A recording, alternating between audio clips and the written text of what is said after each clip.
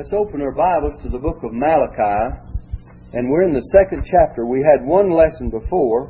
Malachi means my messenger, or the messenger of Jehovah.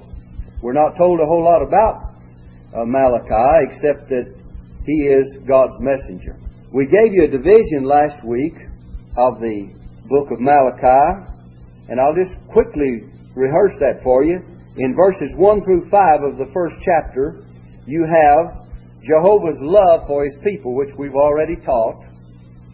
And in the first chapter, beginning with verse 6 through chapter 2, verse 9, it carries us through 2 verse 9, was the rebuke of the priests.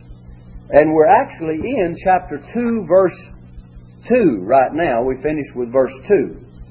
So that's where we'll pick up in a moment. But let me give you the remainder of the book real quickly. Chapter 2, verses 10 through 16, you have the rebuke of the social conditions of the people. And in chapter 3, verses 1 through 6, you have the announcement of the messenger and of the day of the Lord. And in chapter 3, verses 7 through 15, you have rebuke for defrauding the Lord. That has to do with their tithes. And then in chapter 3:16 through 4:6, which is the remainder of the book, you have the remnant and the concluding prophecy. Now right now we're in the second chapter, verse 3 we'll pick it up, and it's the rebuke of the priest. In fact, you're going to notice how God rebukes the priest through Malachi here. In fact, if you look at chapter 2, verse 1, it says, "And now, O you priests," you see that? In 2 verse 1. Now then, in 2 verse 7, glance down there quickly. "For the priest's lips should keep knowledge." You see how he's rebuking the priests for what they have not done? Alright, so let's pick up with verse 3, and we're having to do with the thought of rebuking the priest. He says in verse 3 of chapter 2 of Malachi, "Behold, I will corrupt your seed, and spread your dung upon your faces, even the dung of your solemn feasts, and one shall take you away with it. And ye shall know that I have sent this commandment unto you, that my covenant might be with Levi, saith the Lord of hosts." God had made a covenant with Levi. What was the house of Levi? They were the priestly family, weren't they? You remember Aaron and his sons? And the family of Levi was chosen to be this priestly family. And now, or priestly tribe, I should say. And Aaron was the priestly family, of course. Priestly tribe was Levi. All right, let's look at verse 5. "My covenant was with him of life and peace, and I gave them to him for fear, wherewith he feared me, and was afraid before me." In other words, God had made a covenant. He says in verse 6, "The law of truth was in his mouth, and iniquity was not found in his lips. He walked with me in peace and equity, and did turn many away from iniquity." Remember when Moses came down off of the mountain, and he broke the tables of a stone because the children of Israel had sinned against God? And Moses says, "I want you to separate unto me those that fear God, those that want to stand with God. Come over to me. Come over to my side." He says, "Who is on the Lord's side? Let him come to me." That was Moses' command. And all the house of Levi came. All the people. And they're the ones that executed judgment that day on those who disbelieved God and remained unrepentant for their sins, and many were slain that day because of their disbelief. Now look in verse 6 again. "The law of truth was in his mouth, and iniquity is not found in his lips." Verse 7, "For the priest's lips should keep knowledge." Now it was different now in the days of Malachi, "and they should seek the law of his mouth, for he is the messenger of the Lord of hosts." Now then, look at that. The priests had corrupted their office and their duties and their responsibilities. And though this was true with Israel of old, we are tempted all along the way to find application to you and I this day and hour, and let alone in the future time for Israel, and when they shall certainly need the knowledge of the Lord in the days to come yet, in the tribulation that I'm referring to. But right now, how would we make application of this to you and I? We ought to, as we're all priests. Every Christian is a priest in his own right. The Bible says, Peter says, God has made you a kingdom of priests.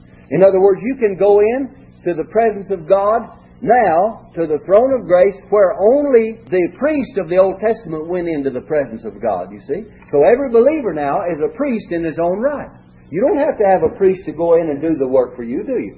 or to make intercession for you. You come right into the presence of God in prayer and in worship and everything. And you have a great high priest, the Bible says in the book of Hebrews, that is passed into the heavens, Jesus, the Son of God. And let us come boldly to the throne of grace. We are priests in our own right.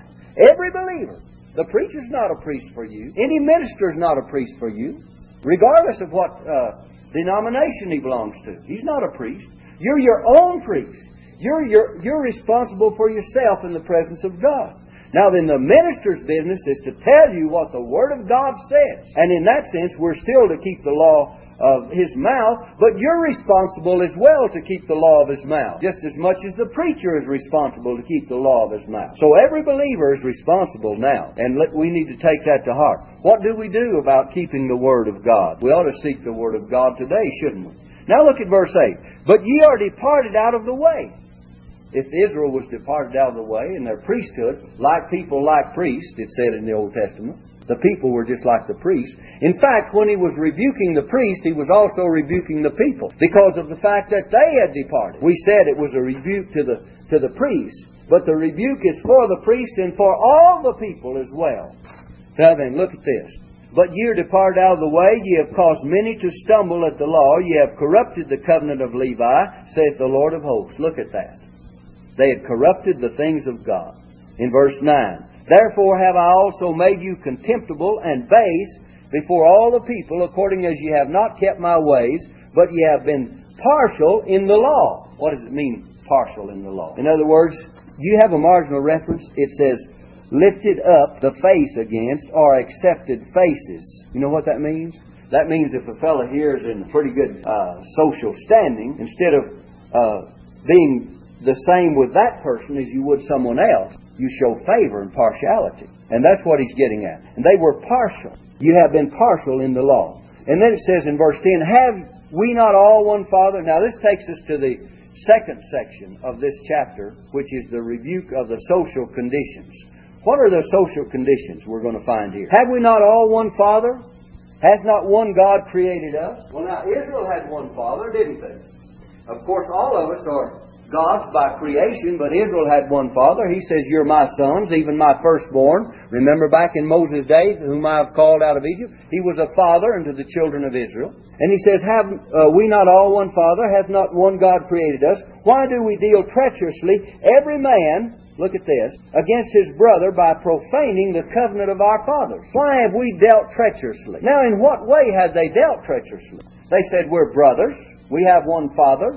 We're one family. We're one people. But let's see what they had done. I want to read verses 11 through 16 right now. Judah hath dealt treacherously, and an abomination is committed in Israel and in Jerusalem, for Judah hath profaned the holiness of the Lord, which he loved, and hath married, look at this, the daughter of a strange god. They had married the heathen women, the daughters of strange gods. The Lord will cut off the man, notice it's in the family, in the man, in the people, that doeth this, the master and the scholar out of the tabernacles of Jacob, and him that offereth an offering unto the Lord of hosts. And this have ye done again, covering the altar of the Lord with tears, with weeping, and with crying out, insomuch that he regardeth not the offering any more, or receiveth it with good at your hand. Yet ye say, wherefore? Because the Lord hath been witness between thee and the wife of thy youth. The wife of thy youth. Each one of them had married. They had forsaken the wife of their youth, their first love. They had married, they had put them away, and they had married strange women, or women from heathen nations round about them. The same thing in the book of Ezra and Nehemiah you'll find happened. There were multitudes of them that had done this very same thing. Now then, let's go on and read it. It says, in verse 14, hath been witness between thee and the wife of thy youth, against whom thou hast dealt treacherously, yet is she thy companion and the wife of thy covenant. In other words, the one you first married, she was to be your wife. And you were not to put her away. She was your companion and the wife of your covenant, the wife of your youth. And did not he make one, yet hath he the residue of the Spirit? And wherefore one? That he might seek a godly seed. Therefore take heed to your spirit, and let none deal treacherously against the wife of his youth. For the Lord, the God of Israel, saith that he hateth putting away. God doesn't want you to put away wives. For one covereth violence with his garment, saith the Lord of hosts. Therefore take heed to your spirit, that ye deal not treacherously. Now what was happening? The priests were corrupt. The people were corrupt. They had come to put away their own wives. In other words, the wife of their youth. By this time, she was wearied with the chores of the house. She was growing old or older. And these Israelites were putting them away and getting them a younger wife. That's done today too, isn't it? Get rid of the old woman and go get a young one. That's what they do. Trade the 40 off for 2 20s. That's what a lot of them do. But anyway, regardless of that, that was their sin. It was divorces, separations, wasn't it? All this was going on. And God says it was an abomination to Him for them to do that. He hates putting away. He told them to take heed that they would not do treacherously. In verse 13 it says, And ye have done again, covering the altar of the Lord with tears and weeping and with crying out. Who was doing the weeping and the crying? These widows that had their husbands had gone after the women of strange gods outside of the Israelitish nation and people, and outside of Judah as well, Israel and Judah both. And they were gone out and taken them strange wives. You go back in the book of Ezra and Nehemiah. I won't have time to read too much of it. Let me give you a verse in Nehemiah. You don't have to turn to all these. If you have time, it's great. But it says in Nehemiah chapter 10, verse 28, And the rest of the people, the priests, the Levites, the porters, the singers, the Nethinims, and all that had separated themselves from the people of the lands unto the law of God, their wives, their sons, and their daughter, every one having knowledge and having understanding. They had separated themselves from the people of the lands unto the law of God. Now then, in the book of Ezra, let me just read the whole chapter, the 10th chapter of Ezra. Let me just read a couple of verses to show you that it's there. Ezra chapter 10, verse 10. And Ezra the priest stood up and said unto them, Ye have transgressed and have taken strange wives to increase the trespass of Israel. Verse 11, Now therefore make confession to the Lord God of your fathers, and do His pleasure, and separate yourselves from the people of the land and from the strange wives. Ezra says you're going to have to separate yourselves from these heathenish women wherein you have gone after them, because God had forbidden it. And He demanded that they separate from them. Ezra reformed the people, and they had to put away the strange wives. If you read in the latter part of the 10th chapter, it says, And among the sons of the priests were found that had taken, it's verse 18, strange wives. And you got a whole list of people from verse 18 through 40, or through 44 rather, 18 through 44, that tells you of all the priests and all the families that had married strange wives, and all of them were named. A whole list of them there. Now then, God's fed up with that kind of thing. And therefore the prophet is telling them of their social conditions, that their social conditions were corrupt. Now let's just try to sum it up and say this. What about the social conditions in our day and hour? From the time that you and I, say 20, 30 years ago, look at the increase of the divorce rate down through the years. Year after year, it just becomes greater. And now the marriage vow hardly means anything anymore. Doesn't mean anything. In fact, they've got trial marriages. And they've got the idea that you hear them promoting it on television all the time. Women and men alike saying, well, you ought to live with them a while first. 1 year, 2 or 3 years at a time. God's Word didn't say anything about that. If you study the Word of God, it tells you when a young man and young woman fall in love, that they're to get married. They're to be joined together, and they twain shall be one flesh. And Jesus said it was not so from the beginning, but because of the hardness of your hearts. Let me read in the Gospel of Matthew, chapter 19. Came to pass, verse 1, when Jesus had finished these sayings, He departed from Galilee and came to the coast of Judea beyond Jordan.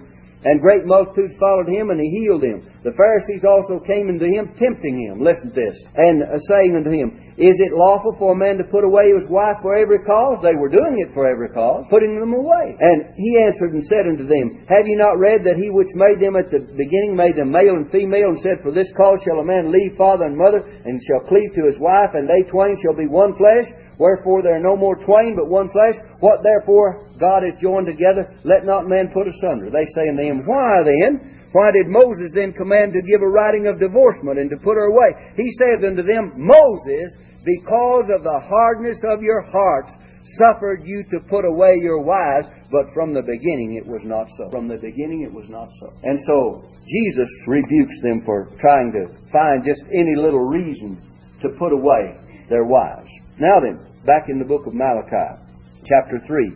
I want to hurry and give you as much of this as possible tonight. Let's pick up with verse 17. It says, "Ye have wearied the Lord with your words. Yet ye say, Wherein have we wearied Him?" How have we wearied the Lord? When you say, "Every one that doeth evil is good in the sight of the Lord, and He delighteth in them," or "Where is the God of judgment?" What were they saying? The people that were doing evil, they said, "Oh, it's all right. It's good in the sight of the Lord." You find people justifying themselves on every hand today for every reason under the sun.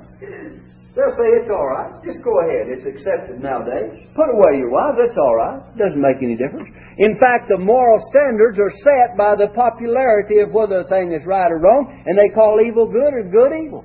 Never mind what God's Word says about it, whether it's right or wrong. But God's Word does say certain things are wrong, and He does say certain things are right. When you say, "Everyone that doeth evil is good in the sight of the Lord, and He delighteth in them." And then the last part of this verse, in the last part of the second chapter, or "Where is the God of judgment?" Is God going to do anything about it? Where is the God of judgment? Then the prophet Malachi in the next chapter begins to answer where the God of judgment is. And in the third chapter, if you follow your Bibles closely, beginning with verse 1 through verse 6, he tells of the announcement of the messenger and of the day of the Lord. And the Lord is going to come, and He is going to be a God of judgment. He is going to come as a refiner's fire, as the Bible tells us here. But let's look at this section, verses 1 through 6, the announcement of the messenger and of the day of the Lord.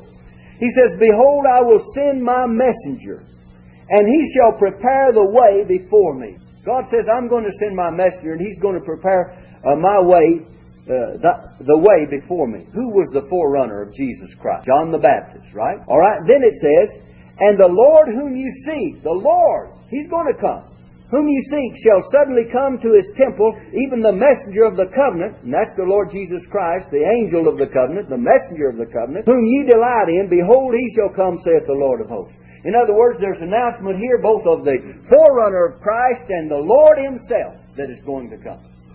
He says, "I'm going to send my messenger before me." And we know that when He did come the first time, that He did come to the temple. He cleansed the temple, didn't He?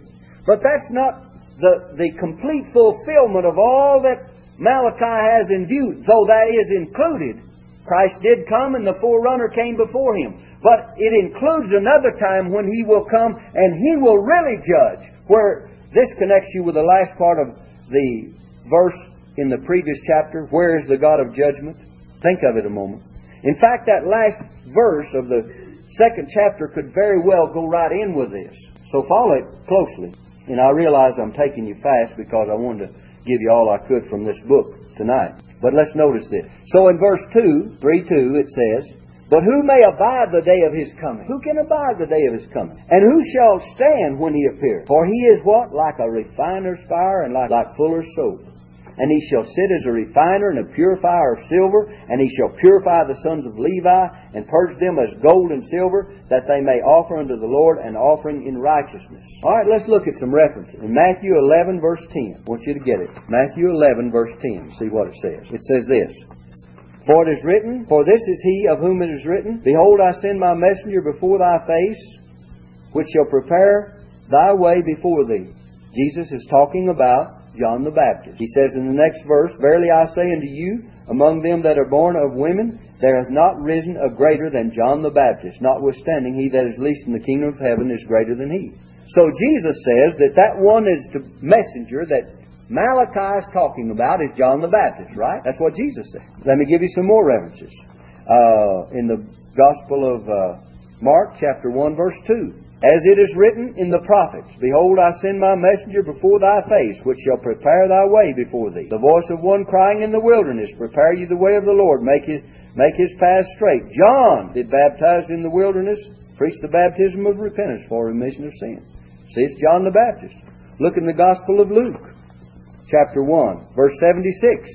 Luke 1, verse 76. "And thou, child," and this is Zechariah speaking concerning his son, John the Baptist. He says, "And thou, child, shall be called the prophet of the highest, Thou shalt go before the face of the Lord to prepare His ways. If you have Luke chapter 1, turn back to verse 15 through 17. You have Luke chapter 1, verses 15 through 17. It says, For he shall be great in the sight of the Lord, shall drink neither wine nor strong drink, and he shall be filled with the Holy Ghost even from his mother's womb. And many of the children of Israel shall he turn to the Lord their God, and he shall go before him. Now listen carefully to this 17th verse. It's very important. And he shall go before him, that is, John the Baptist shall go before Christ, in the spirit and power of Elias, or Elijah. Now, the name Elias, or Elijah, is very important here. Because John the Baptist was to go before Jesus in the spirit and power of Elijah. But we're going to find that the 4th chapter of Malachi tells us of Elijah, that Elijah must first come before that great and terrible day of the Lord. So that John, in a sense, was before Jesus in the spirit and power of Elijah, but you read over in the book of Revelation concerning one that will come, the two witnesses. One of them comes, and he is the one that will prepare that way before the Lord really comes in judgment at His second coming. So what we're saying here is that the prophecy here of Malachi and of Isaiah, we'll give you another one in a moment in Isaiah, look forward to the forerunner of Christ, but also look forward, that was John the Baptist, also look forward to the great tribulation wherein there would be the forerunner Elijah come before that great and terrible day of the Lord, or the day of the Lord comes. You see, it has a kind of a twofold fulfillment. We'll get into that in a moment, where the name Elijah is actually mentioned. Well, if you care to look at it right now, if you have Malachi, look at the 4th chapter. It says in verse 5, Behold, I will send you Elijah the prophet before the coming of the great and dreadful day of the Lord. You see that? Malachi 4, verse 5. He's really going to send Elijah. But Jesus said Elijah has already come if you can receive it. Let's turn to Luke chapter 7, verse 27. Luke 7, verse 27. It says, This is he of whom it is written, Behold, I send my messenger before thy face, which shall prepare thy way before thee. And he goes on to say, among those born of women, John the Baptist he's speaking of. All right, let's look at Matthew chapter 17. Matthew chapter 17. Let me read it there quickly. Matthew 17, verses 10 through 12. Listen. And his disciples asked him, saying, Why then say the scribes that Elias must first come? Jesus is just telling them about His second coming. And He says, Why then say the scribes that Elias must first come? And Jesus answered and said unto them, Elias truly shall first come and restore all things. But I say unto you, now notice, Jesus didn't deny that Elijah would come and restore all things. But then He says, But I say unto you that Elias is come already, and ye knew him not, but ye have done to him whatsoever they listed. Likewise shall also the Son of Man suffer of them. Then the disciples understood that He spake unto them of John the Baptist. Right? So He says Elias has already come if you can receive it.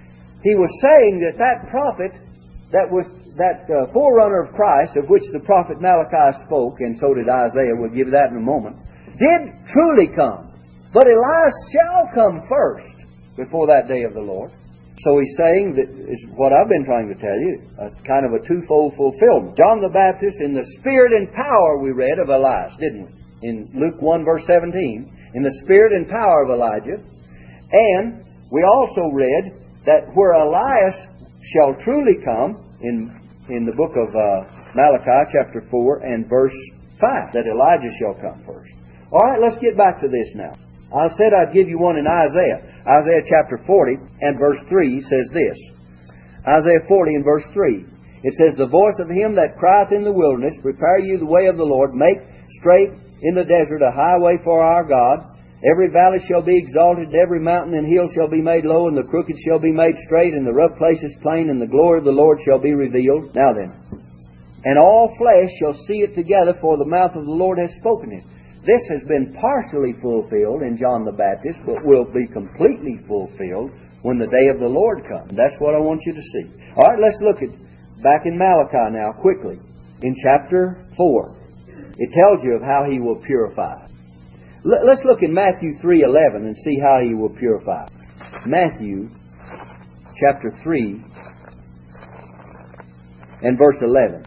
It says this, I indeed baptize you with water unto repentance, but he that cometh after me is mightier than I, whose shoes I am not worthy to bear. He shall baptize you with the Holy Ghost and with fire. Now look at verse 12. Whose fan is in his hand, and he will thoroughly purge his floor and gather his wheat into the garner, but he will burn up the chaff with unquenchable fire.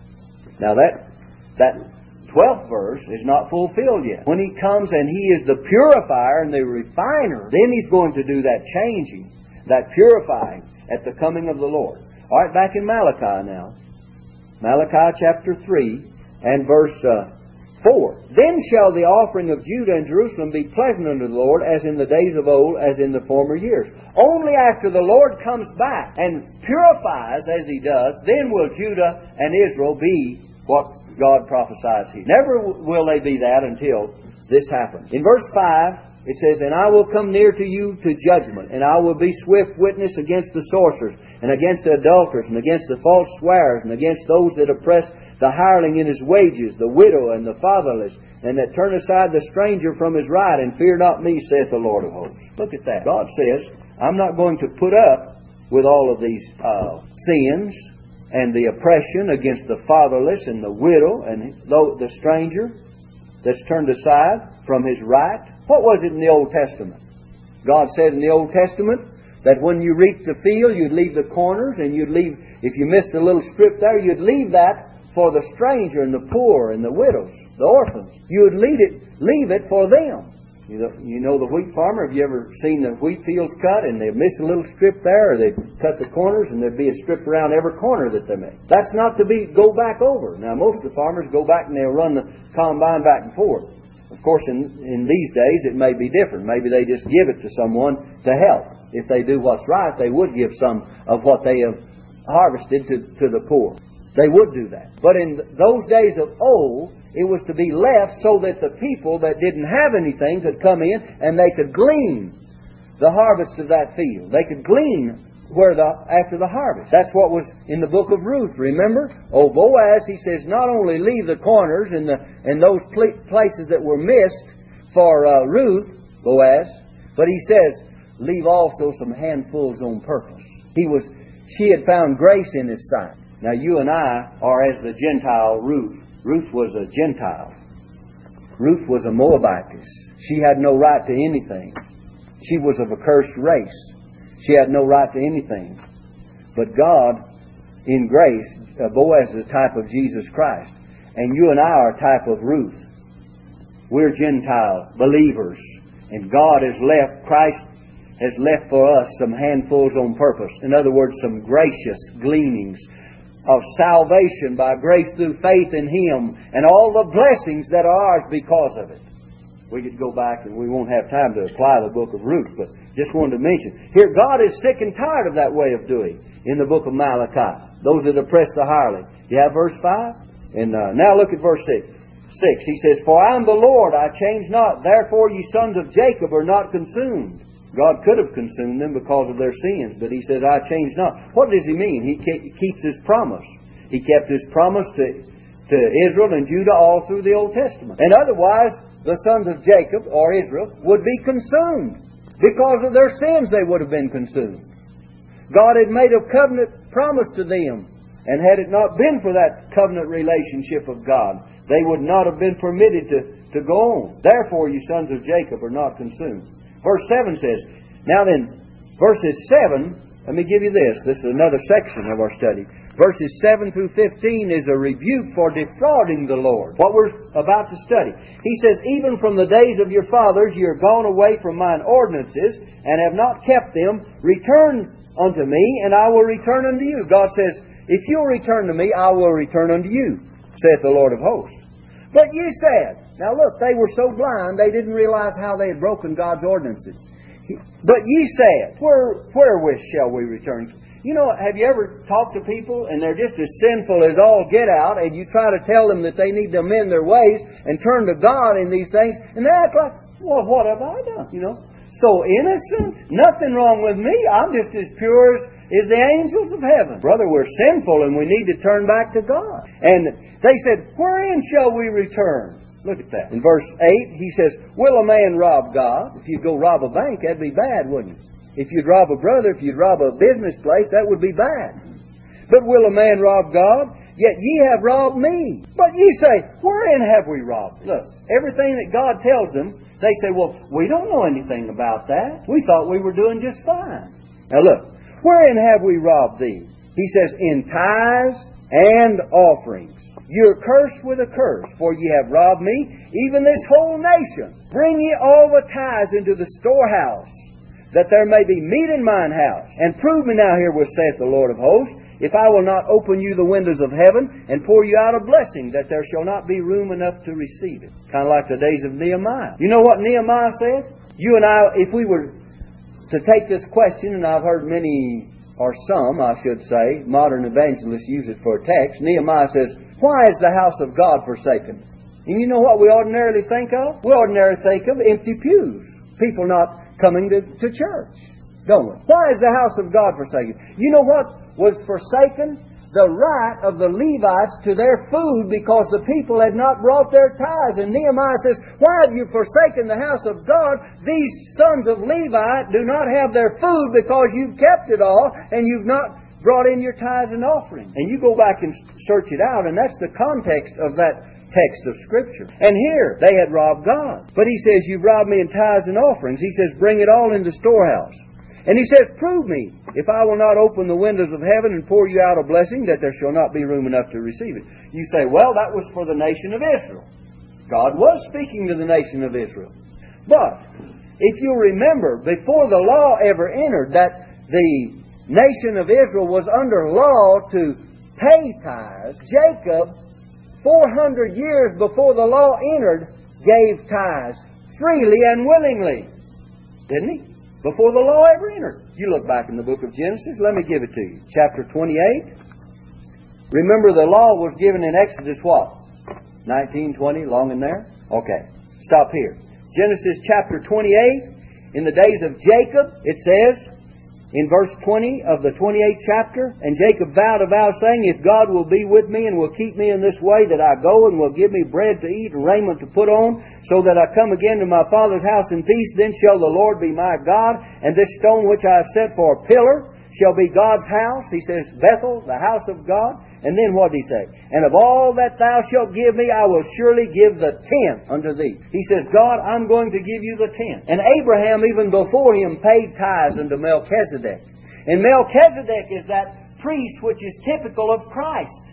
You read in the book of Hebrews that Christ is not a priest after the order of Aaron and the sons of Aaron, but after Melchizedek, before the law entered. So then the application is to you and I, that we ought to give our tithes and our offerings. All right? Back to this now. It says in Malachi 3, let me give it to you, verse 10, bring ye all the tithes into the storehouse. Do you do that? That there may be meat in mine house. In other words, support the ministry, the work of the Lord, the things of God, with your tithes and offerings. And prove me now herewith, saith the Lord of hosts, if I will not open you the windows of heaven, and pour you out a blessing, that there shall not be room enough to receive it. God is going to bless those. The Bible says, if you sow sparingly, in New Testament giving, in the book of Corinthians, he that soweth sparingly shall reap also sparingly. And he that soweth bountifully shall reap also bountifully. Now you apply this to your giving as a Christian, and if you give liberally and cheerfully and bountifully, God is going to bless you. But if you sow stingily and sparingly, you go out here and sow a crop of wheat in the field, and say it takes a half bushel acre to sow it. I don't know how much, maybe a little less than that. But say you sow in half bushel to acre, and you start reaping that wheat field, and you get 12 bushels to acre. Maybe that was too little a seed. We're going to on the assumption that a half bushel is too little, which is about right. But anyway, say it's supposed to require 3/4 or a bushel to really sow it thickly. Okay, say that you sowed half as much, and you get out with 10, 12, 15 bushels. And suppose you'd sowed the proper amount, and you ended up with 25 bushels to the acre. You know why? The amount of seed sown was not sufficient for the land to bring forth the fullness of the fruit. And the amount sometimes God's people give is not sufficient for God to open up the windows of heaven, so to speak, and pour out a blessing. I've been tithing ever since 1948. And I've never regretted it. And God has always taken care of me. You say, well, preacher, do you have more than you need? No, I don't have more than I need, but I have sufficient. God takes care of me. And I've seen the time that if you put to the test, people put it to the test, that they have less because of the failure to give God what is due Him. If you want to be blessed, you give God the tenth and then offerings besides, and see how God will bless you. You say, well, that applied to Israel. He's going to open the windows of heaven. That's true. But New Testament giving is in harmony with it, because I just quoted you New Testament Scripture that said, if you sow sparingly, you reap also sparingly. Also, Jesus said, He says, give and it shall be given unto you. Now listen, good measure, pressed down, shaken together, and what? Running over. Jesus said that. Didn't even have anything to do with the tithe. He just said, you give, and as you give, it shall be given to you. Good measure. You ever taken an old 100-pound gunny sack? I used to sack up pecans. And you put those pecans in there, and they're kind of loose, and you start shaking it, and you shake it down that far. And you can add another 20 or 25 pounds sometimes in that 100-pound sack. And then you pull the ears over there real tight and sew them together. Well, you've got a lot of pecans in that sack. Good measure, shaken down and running over. And that's how God will give to you, the Bible says. Jesus said that. Another thing He says in here, verse 11, quickly, let's get it. He says, and I will rebuke the devourer for your sakes, and he shall not destroy the fruits of your ground, neither shall your vine cast her fruit before the time in the field, saith the Lord of hosts. Now I know that this applies basically to a time in the future when God will rebuke the devourer in the future for Israel. But let's think about it a moment. It says, and all nations shall call you blessed, for you shall be a delightsome land, saith the Lord of hosts. I remember Dr. J. Harold Smith one time telling about he had a little old 2-acre patch back there in Arkansas somewhere. And lo and behold, the guy next to him, he had boll weevils all over his cotton. And he hired a guy to come spray his cotton. He says, now, Mr. Smith, I want you to pay for part of this spraying. He says, no, I don't want any spraying on my cotton. He says, why? He says, I'm a tither. He says, the Lord says He'll rebuke the devourer. He said, I don't need it. And so this guy, he hired his airplane and come over and he sprayed his field real good, and the wind changed, and it just saturated Brother Smith's cotton field. And so he went back, he did it again, the wind changed again, just saturated the second time. Give it a second dose. And he called him up and he says, Mr. Smith, I want you to pay me for spraying your cotton. He says, I didn't ask you to spray my cotton. He says, well, the wind changed, it got all over yours. He says, you send God the bill. He's got charge of the wind. I don't have any control over that. He said, lo and behold, he made a real good cotton crop. Well, sure enough, it does pay to spray. I'm not getting at that, but I'm just saying God has a way of taking care of you if you turn it over to Him. So He says here, if you do what God wants you to do, He'll make it fruitful and He'll bless you and He'll take care of you. And just as sure as we try to cheat God in some way or rob God in some way, we're going to find out we're going to come out on the short end of the stick in spite of everything. Now you can take what I've said to heart. You can let it go in one ear and out the other. Or you can abide by it and do what God says, and you'll see the difference. Either way, you'll see the difference. So, I'm just telling you what God's Word says, and if you do it, God is going to bless you for it. If you don't do it, you're going to realize that if you sow sparingly, you shall reap also sparingly. All right, verse 13. Your words have been stout against me, saith the Lord. Now look, He says, your words have been stout against me. What have we spoken? Yet ye say, what have we spoken so much against thee? You see, they never did recognize when they did any evil. God says, your words have been stout against me. What have we spoken so much against thee? There's nobody so blind as a person that will not see his own sins. When God tells us we've sinned and we say, oh, I don't believe that. I just don't understand that. Well, there's none of us so blind. Jesus said, if that light that is in thee be darkness, how great is that darkness? If the light that is in thee be darkness, how great is that darkness? All right, let's go back to this. He says in verse 14, ye have said, it is vain to serve God. It is vain to serve God. How many people have you seen that say it's vain to serve God? I get along better that I don't go to church, or I don't do any of God's work, or I just do what I want to do. I get along better than serving God. Now, you don't get along better not serving God. Don't ever try to convince yourself you do that. But it says, you said it is vain to serve God. And what profit is it that we have kept His ordinance, and that we have walked mournfully before the Lord of hosts? And now we call the proud happy. Yea, they that work wickedness are set up. Yea, they that tempt God are even delivered. In other words, if we're to understand this right, we're to know that living for God, serving God, obeying God, keeping His ordinances, as Israel was told to do, as we apply it to ourselves, it will certainly bless us as well, if we give it a spiritual New Testament Christian application. The church will be blessed, the souls will be blessed, and your life will be blessed, if you'll just let God have His way. Now look at this. Verse 16. Then they that feared the Lord, what did they do? They spake often one to another, and the Lord hearkened and heard it, and a book of remembrance was written before Him for them that feared the Lord and that thought upon His name. Those that feared the Lord. Those that would not do like the rest of Israel. You see, even then, though most of them were guilty of these things that we've just read about, the social conditions that existed and they're defrauding the Lord of His tithes and offerings, there were still a few that feared the Lord and spake often one to another and hearkened to the Lord and heard His Word and listened to His Word. And God says, I'm going to write your name down in a book. I know who you are. And that they would not sympathize with the wickedness and the practices of their brethren. Now, what do I say for you and I tonight on this? I say simply this. That don't go along with those of God's professed Christians that are saying it doesn't pay and they go on and live without God. You go along with those that want to live for God. And if you will fellowship with those that want to live for God and speak often one to another, hearken to God's Word, God says, I'm going to write your name down in the book. And then it says in verse 17, And they shall be mine, saith the Lord of hosts,